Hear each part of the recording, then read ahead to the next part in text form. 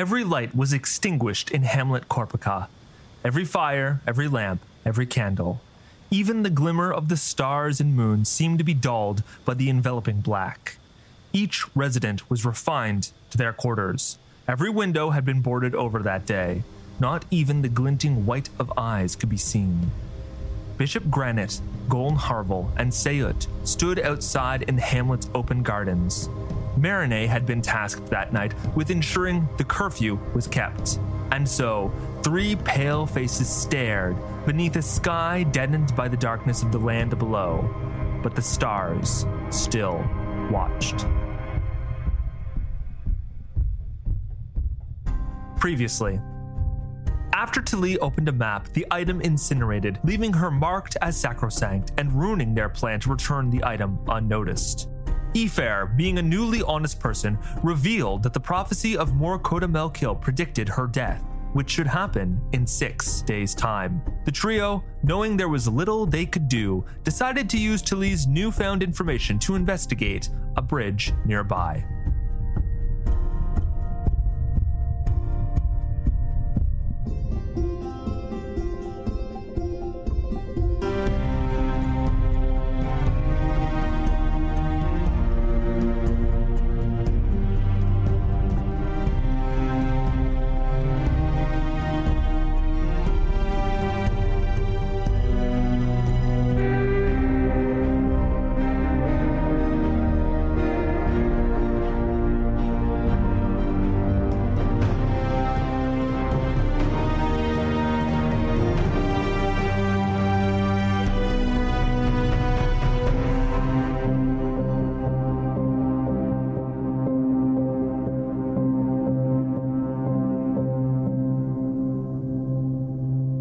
Chapter 10, 3 Faces.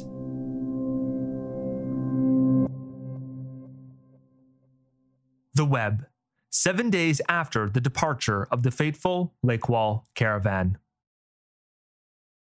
The trio's plan to set out and see this interesting bridge came to fruition. The caravan was stopped for another day, and the reason was now known. The Lady of the Rose had been accused of murdering a political opponent, and in the bishop's own hamlet no less. Her capture was ordered by the Seydun himself. Efer had never seen such a strong military presence in a caravan. Reinforcements had clearly ridden from the wall.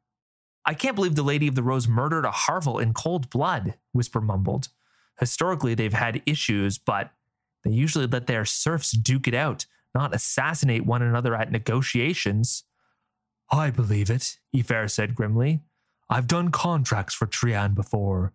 She is a decent ruler, but a haunted person." "You've done contracts for the Lady of the Rose?" Whisper asked. "Whoa, who else? Anyone interesting?" Efer gave a sly grin. "Who is the worst?" Talee asked. "And remember, you're an honest person now." Efer shivered.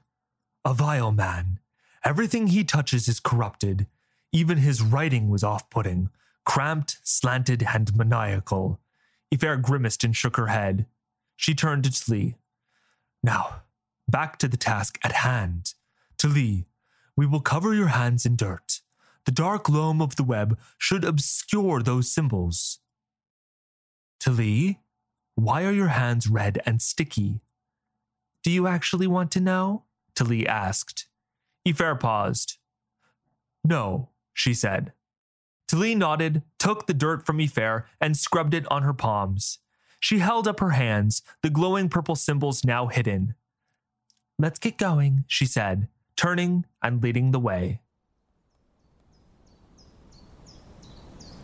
The trio talked as they walked. The stroll through the web was actually quite pleasant. It was a beautiful day, and the falsetto bird song was accompanied by the deep baritones of the massive ancient trees creaking in the cool wind. Whisper complimented this song of nature with a rapid-fire regurgitation of what he'd heard about the road network of the Odrossian Empire and their staggering economy. Efer poked holes in his theories, and Whisper became defensive. He then began discussing the construction of the roads, which Efer pointed out was mostly conjecture. Was it slaves? There was no way to know. It could have been one of the powers of Scepter. It could have been some other mystical ability. When he then began to explain the idea being popularized that the road network of the web was not as expansive as previously thought, Talee cut him off. "No, it's massive," Talee said. "I was shocked to see all the roads." "Fine," Whisper huffed. "If you want to be difficult, you can forget about me discussing the concept of economic heresy and its rise on how goods travel." He meant this as a threat. "Thank you," Talee said. She walked off the roadway, running her hands along the bark of the ancient trees. She turned to Ifer. "How does it feel to have a prophecy say you're going to die?" she asked. Whisper seemed flabbergasted, but Ifer chuckled. "Vexing. How exactly is it I'm supposed to die? That part keeps me up at night. And the idea of my destiny not being my own is also frustrating. If this all is even true, that is." Talee nodded, thoughtfully, looking up at the sky. She shrugged. "You could always trick destiny. Die a little sooner. Really say fuck you to the gods." Ifer gave a wholehearted laugh and Whisper tripped over his own feet. "I'd rather not," Ifer said. "I have you two to look after. Unless there is a particularly appealing reason, I think I'll stay living." "Smart," Whisper said. "What exactly is the prophecy anyways?" Talee asked. "It isn't easy to explain," Ifer said. "When we set camp tonight, I will try to explain what I understand of it." Both Talee and Whisper were satisfied with this answer, and the trio continued to walk. Odrasian roads were truly a marvel. Large sections of solid stone allow carts to ride smoothly, with interspersed trails of dirt and grass for easy walking. They were wide, allowing multiple cars astride, and the main roads were strangely well maintained. This was not the case for the branching roads. Most were overgrown and in disarray. The section the trio walked on now had trees growing up from shattered stone. Entire sections were missing. The stone disappeared and only a void of dirt to show where it had once been. At other sections, massive slabs of stone jutted up from the ground, displaced by the roots of the trees growing over hundreds of years. There was a break in the forest, and they stepped out onto a massive plateau. "Holy shit," Whisper said. "And that would be the bridge," Talee said. "It's better than I anticipated." Unlike the roads leading to it, the bridge was immaculate, beautiful and perfectly preserved. It was massive, a seemingly impossible structure, but yet it stood, and stood firm. The distinctive characteristic was that it did not connect two plateaus, but three. The three roads lifted up into the air and met in a trifecta above the gaping chasm, three sections meeting in the middle. It was covered in intricate pictographs, which Whisper aptly identified as scenes from the Book of the Shale. Ifer noticed Talee walking slowly up the bridge. She looked up and saw what had transfixed the girl. A massive statue stood in the center of the bridge. It depicted a figure wearing loose robes over an impressive set of plate mail. It had 3 arms and 3 faces, each pointing out towards a different plateau. "What is this?" Talee asked in awe. I have no idea," Whisper said. Ifer also did not recognize the depictions. The face pointing towards them was disfigured and blackened, as though it had melted. Its hand was outstretched with its finger jutting out accusingly.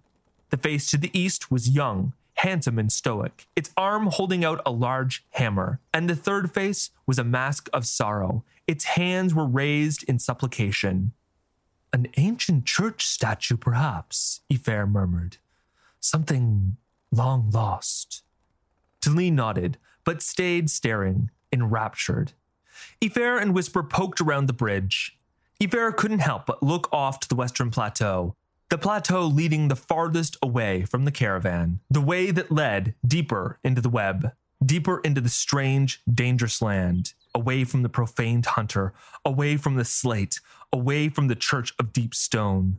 The wind blew and the earthy smell of the web filled Ifer's nose. She called Talee and Whisper to her and told them to sit. "This isn't a history lesson, is it?" Talee asked. "Not exactly," Ifer said. She looked at Talee. You found this bridge quite easily, she said. Talee shrugged and tapped her head. It's all up here. Ifer nodded. She looked off the south end of the bridge again. I think the Slate know we stole from them, she said. Why? Whisper asked, panic creeping into his voice. Because we've stopped, Ifer said. Even if it's for the ongoing search, they may have opened the vault now to find a faster route. Ifer paused, her eyes still on the west side of the bridge. She turned back to Talee and whispered, I want us to run. It makes sense. While the caravan is stopped, we bring supplies here. When the caravan departs, we pretend we are in my carriage, but we are disappearing into the web. And if they chase us, they're going to have a hard time without their maps, Whisper said. It's an edge. This is an edge. I know an edge when I see one, and Talee knows the maps. Right. Now this is not a decision just for me, Ifer said. There was a sternness in her voice. Consider what I have gotten you into. Do you both want to do this? I think we have to, Whisper said. It is risky to stay, Ifer said, shaking her head. No, Whisper said with a grin. We have to because now that you've suggested it, Talee is going to drive us both crazy if we don't. The three laughed and looked off to the western plateau. So, it's into the wilds then, Ifer said.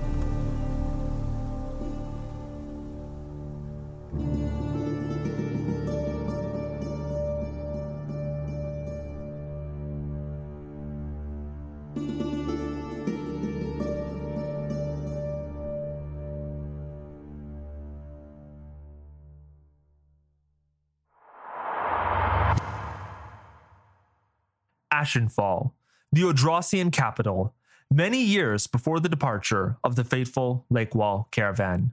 As a child, Keller Kun's pastimes fluctuated between dull and cruel. Tricking other children out of toys and foods was a favorite. Staring at the charred crater on the side of Holy Throne, where the Ashenfall Observatory had once sat, was another, an easy sight from his home atop the obsidian towers. These balconies were also perfect for throwing items into the streets far below and watching to see if they struck a passerby. To the relief of his caretakers, however, Keller Kun's favorite hobby was sitting on the gold marbled floor and staring at the family star tapestry. A star tapestry is a bit of a misnomer, as it is not quite a tapestry, but simply a weave of thread held in place with hooks. The hooks are held by a massive slab of stone, and the whole thing is hung on a wall. The art form is ancient and is not common, but it is said that these creations were maps of a family's destiny as portrayed in the stars. Star tapestries were common amongst the elite of Odros. Substantial funds were required to do the archival research to create one. Each thread represented either people, events, or ideas. They twisted in and around one another, showing paths, possibilities, destinies. Keller Kun would sit and stare at his thread, a thin black strand. It wove with no others. It started, disappeared beneath the weave, and reemerged onto another spike. The boy was starless, and it bothered the cruel and egotistical child even then. As he grew, Keller Kun was drawn to politics. He didn't enjoy it, but he was good at it. Having no sympathy, no empathy, no modicum of moral compass, he found the game of politicking easy. Kill, cheat, steal, and lie about it all. Strategy was simply not required if you broke every rule. He used any leverage possible against his opponents, their insecurities, their secrets, their families. Nothing was off limits. And so he climbed, and so he was feared. Those in the upper echelons, the ones who used the rules to keep their power, wanted Keller gone. But this was no easy task. He'd already created enough meaningful alliances that killing him was impossible. So, he was sent to take up the role of the head of the West Shore Observatory. Keller Kun saw this as his deserved post of authority, an advancement. He did not realize it was an exile. The observatory was in shambles, of course. The place had not been used in nearly a century. But Keller was quick to order repairs. Using his normal tactics, he pushed this through. His enemies, satisfied with his removal from their immediate lives, thought nothing of this. Eventually, the massive looking glass used to map the stars was back in operation, and the observatory staffed with scholars and slates. Then, Keller ordered the mapping of the stars to begin anew. He sent many requests to the slate, asking for books of old, anything to do with the stars. Almost all were denied, but the few he did get, he cherished, poring over them. Why was a man, absent of any scholastic ability, so keen on learning the incredibly complex way in which the scholars of old had mapped fate in the stars? Keller retraced old steps, remapping the stars and scribbling his findings in volumes of books, his writing cramped, slanted, and maniacal. Aside from being confusing, there was nothing wrong with his current occupation. It was what he had been told to do, and what could possibly be the harm in redoing work that had been done hundreds of years ago. So, the Odrossian elite left Keller Kun to search the stars. And search the stars he did. But the reason for his search was selfishness. He searched for that black thread that had baffled and vexed him as a child. His thread. Where was his destiny, his foretold greatness? In his search, he learned of the Lakewall Caravan. His threads did not intertwine with it, but it came so near. He requested books regarding this, books that had long been lost in the archives. And then there were whispers in the halls of holy thrones, and words that had not been uttered in decades were uttered. The cult of the guiding stars had lived in the shadows for a long time now. Their numbers were few, but this gave them a renewed hope. And so, the stars visited the priest. Keller Kun was startled by the tall man standing in the entryway of the observatory. He wore red armor and stood erect and intent. His hand rested casually on the hilt of his sword. His eyes, sharp and penetrating, meandered across the room, but seemed to glean every detail. His gaze finally landed on Keller Kun, and his lips tightened into resolve and a smile. Keller was about to shout at this pompous man before noticing the crest on his breastplate. This was a man Keller had never had the pleasure of meeting in person before, but did consider a worthy adversary. "Cardinal of War," Keller said, standing and smiling widely. "What can I do for you?" The Cardinal of War did not look at Keller when he spoke, but instead examined the looking glass. "I've heard you're mapping the stars anew." "I'm doing a stupendous job of it," Keller responded. "And futile," the Cardinal said, raising an eyebrow. "Wasn't the whole of the sky mapped before the long silence? Those records are all in Holy Throne." "And impossible to access," griped Keller Kun. The Cardinal stared at Keller, a faint smile still on his lips. "Yes, they are, Keller. Some things found in the stars are so important, so crucial to the survival of this empire, that they are given special treatment." The Cardinal squinted and continued slowly. "Keller, have you heard of the guiding stars?" Keller frowned. "An old cult. They were called rats by Cessamara during the Inquisition, before he burned them all, that is. I used to stare at their observatory as a child. I must admit I found their mission admirable, using the old prophecies of the stars to ensure the proper paths were chosen. Yes, Cessamara was not fond, but even old Cessamara should have known that if you want to kill a nest of rats, you have to kill us all. We are not a myth, Keller, and not a cult." Keller Kun's eyes widened. He had only just met the second most powerful person in Odros, and they were already confessing to him their involvement in a secret society long thought dead. The Cardinal continued, "We are a necessary force to ensure Odros remains secure. The stars tell us much about ourselves." "I wouldn't know about that," Keller said bitterly. The Cardinal stepped forward, putting his large hand on Keller's shoulder. Do not despair, young priest. Do you know what it means to be starless? I am destined for nothing, Keller mumbled. No, you are destined for anything, the cardinal said. Your destiny is your own. Keller looked up. His eyes shone greedily. The cardinal patted his hand on Keller's shoulder again. This is why I come to you, Keller. The guiding stars remain strong. We work in the shadows, using our knowledge to direct the course of history. But we are in need of help, Keller. Can we count on you? What do you need me to do? Keller asked.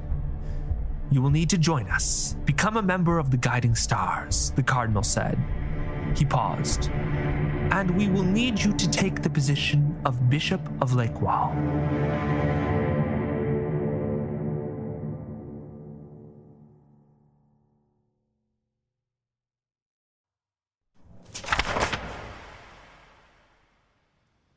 Hamlet Corpica, 3 days after the departure of the fateful Lakewall caravan. In the pitch black of Hamlet Corpica, something stirred. Granite, Sayut, and Goln stood beside a pile of bags in the self-inflicted dark. No accidents this time, right? The job will be done completely, Bishop Granite said. Goln frowned. They'll do the job. Granite leered at Goln, now turning to fully face the ruler of Northern Lakewall. Are you scared, Goln? Bishop asked with a grin. Goln stood up straighter, his face twisting in anger and indignation. He had the look of a man who has seen death and knows he can never explain it to another. Coincidentally, it was the same look on Sayut's face. You don't know the forces you're dealing with, Granite. They aren't normal. Once this is done, it's done.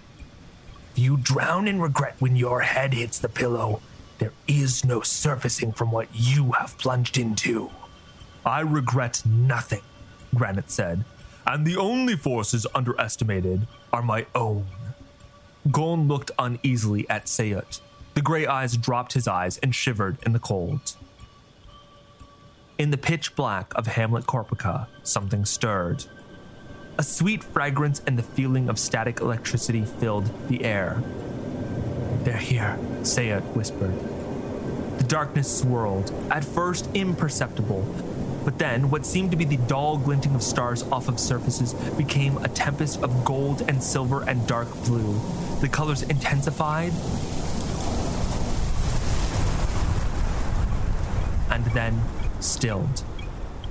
The five stood in the darkness, the gold of their previous payments gleaming in the pale moon.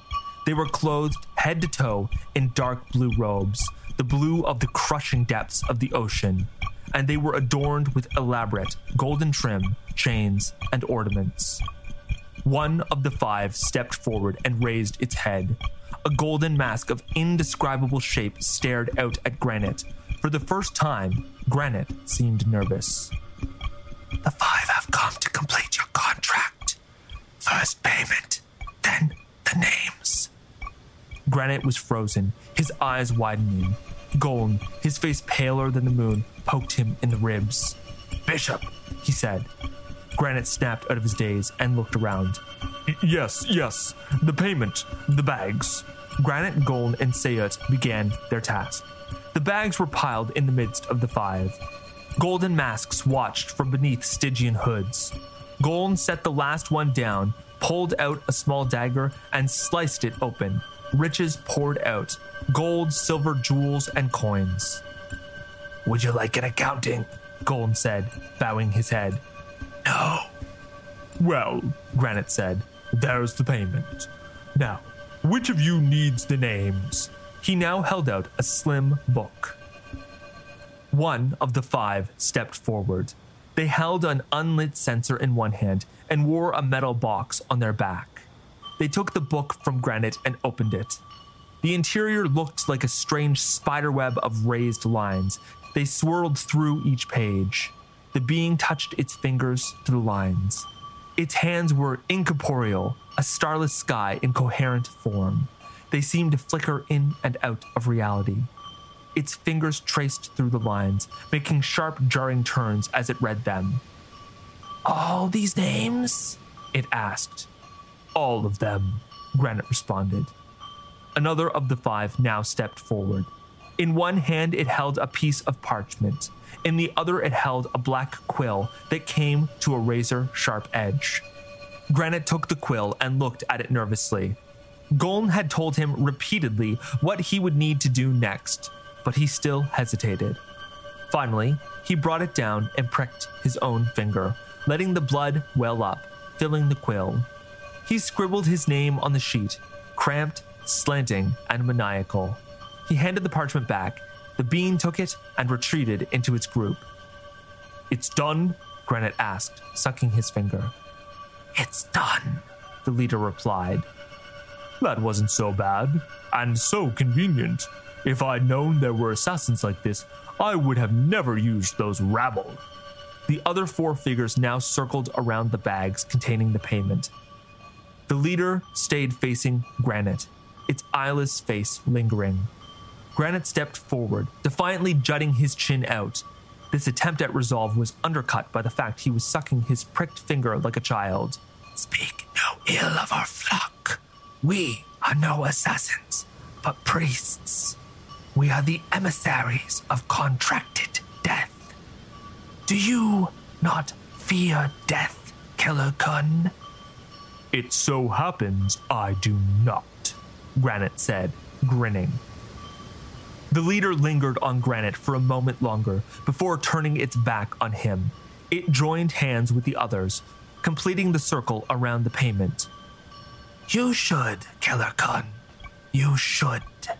There is much you do not know, so there is much you do not fear. I pray for all our sakes you learn soon. You must teach him, Chaos Walker. If you demand to disturb our sanctuary, you must play your part." The darkness swirled anew, and the gold and dark of the 5 intertwined together, a renewed vortex that spun, grew faint, and then was gone. Only the inky blackness of the night remained. Granite turned. Sayut now seemed on the verge of tears. Granite leered at him. "Don't worry, Grey Eyes. There is nothing you can teach me. Come, let us drink. We have dealt with the gods, and stage 1 is almost complete." Ifer, Whisper, and Tali found themselves strangely upbeat despite their situation. They took turns returning to the caravan, gathering specific supplies, and returning it to the bridge. The 3-faced statue watched them passively as they executed their plan, and it watched them when they decided to open the other stolen items. What was the worst that could happen? They'd ruined their first plan, so why not open the items, take their chances? The worst case scenario was that Tali got to glean some of the information. Tali explained how she'd opened the first map, explained the code she'd seen in the threads. Whisper listened, nodding along. Finally, he said, "Oh," and picked up one of the maps. He had the deterrent off in minutes. They unfurled the map. Whisper whistled and patted Tali on the back. "You were right. That is expansive." "Quickly now," Ifer said. They all looked over the map, taking in as much as they could, in fear that it would ignite the same as the previous had. There was no ignition this time. Whisper looked at his palms and then held them up. They were bare. "I don't understand why Tali was cursed with those symbols, nor why that map combusted," Ifer said grimly. "Hubris," Tali responded. They now opened a book. Ifer leafed through it, seeming satisfied with the contents. "This will take time to read. I shall return to it during the rests on our journey," she said. They made the decision to leave the other books and the final map for later. They were almost ready to disappear into the wilds. There was the final book, the one stolen by accident, which was still in Ifer's carriage, and a few supplies that Ifer had to retrieve. Ifer stood and stretched. "There is a final task," she said. "I, of course, have other students to attend to. Almost all are traveling with servants sent by their parents to ease their passage, but they are still under my purview. Thankfully, I believe Ricky Slar could be persuaded to take this role, if the price is right. Ifair looked from Talee and Whisper to the three-faced statue to the dark woods. She opened her mouth as though to speak, but stopped. She smiled at the children. I'll be back, she said, and headed towards the caravan. Ricky Slar drove a hard bargain. His immaculate powers of observation were at work, and it was clear he'd figured out that something was amiss. He did not seem to know exactly what, though. Ifair was willing to pay for his silence. He gladly accepted the chunk of starred opal. I will take great care of these burgeoning young minds, Ricky Slar said with a grin. As Ifair was walking away, he called out her name. She turned. He tipped his wide-brimmed hat. Remember what I taught you, and forget it all, he said. Ifair smiled and set out on her final task.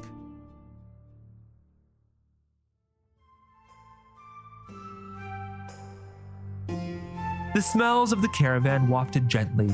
Manure, spices, forest, food. A strange mix, but now so familiar to her. A hollow feeling gripped her chest as she realized she would miss them. She'd spent so much of her adult life in these caravans, and this was probably the last. So she took her time.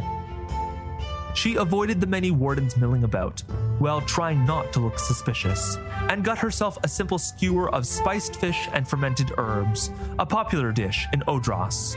She watched the various lowlifes she'd watched with Whisper just the day before, the cut purses, the strange lady wandering around dressed all in white, and the various men who were clearly working for Bishop Granite. She chuckled. Mages and church officials who also traveled often nodded at Ifair as she passed, and she nodded back.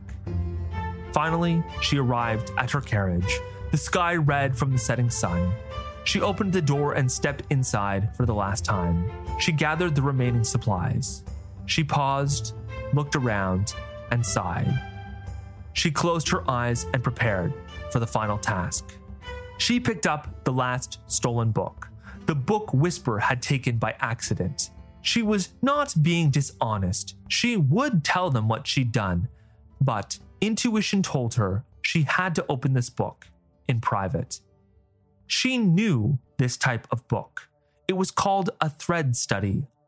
Before the long silence, when it was common that star tapestries were made, these were the books used to record the study of the stars, to record the information that would be laid out in this tapestry, to record a specific series of fates. Ifair had a strange suspicion that this volume being in the rolling vault was no mistake.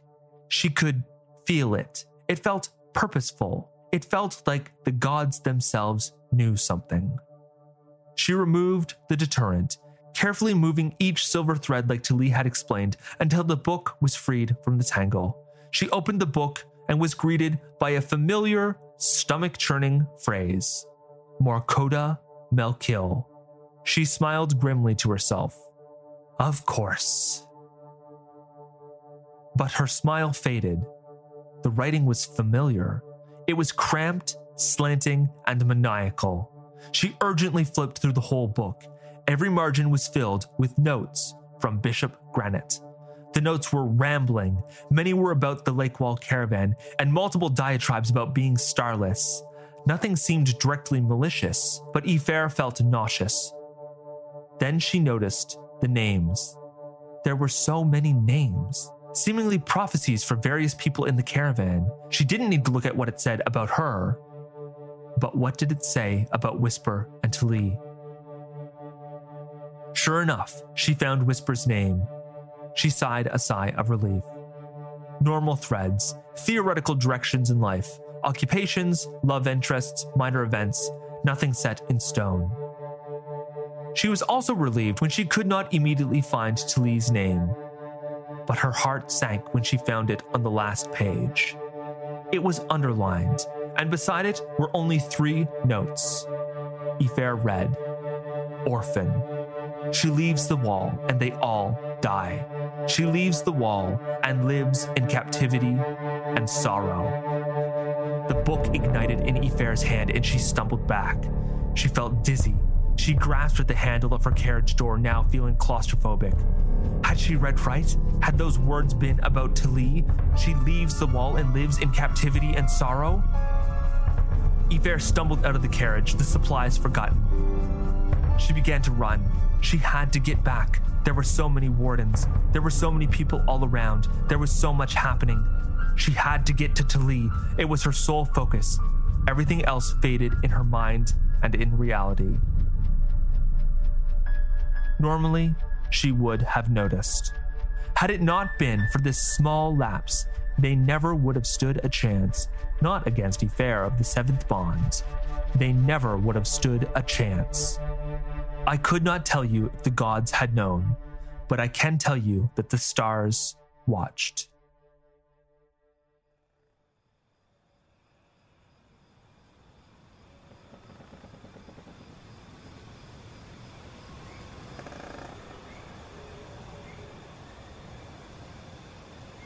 Talee and Whisper sat in the cool night air of the web.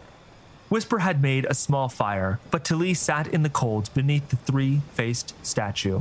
She sat at its feet, above her the burnt and disfigured face pointing in the direction of the caravan. She sat with her chin on her knees, staring in the direction Aoife had left. The melted and blackened face stared with her. The other two faces turned away. The sun had long set, and the moon had long risen. "We should get some rest," Whisper said, putting his hand on Talee's shoulder. "She'll be back. We have to trust her." "I know," Talee said. "She'll be back, even if I have to drag her back myself." Talee and Whisper sat beneath the three-faced statue, staring out into the dark of the web and waiting for Aoife.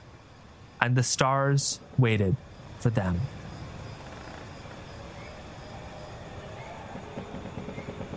Thank you for listening. Everything you hear in this show is created by me, Adam Ganong. Every word written, every note played. If the work I am doing here has brought you some joy, some comfort, some entertainment, please consider supporting a solo creator on Patreon. Link to that is in the show notes down below. The Stone Singer Chronicles art is by Peter Bartel. Thank you, Peter. There is a link to his website in the show notes. A special thanks to my wife, Jenna Noor, and my friend, Destructobot. Join the Stone Singer Chronicles Discord to get extra information about the show and officially earn your rank as the Mage of the Third Bond.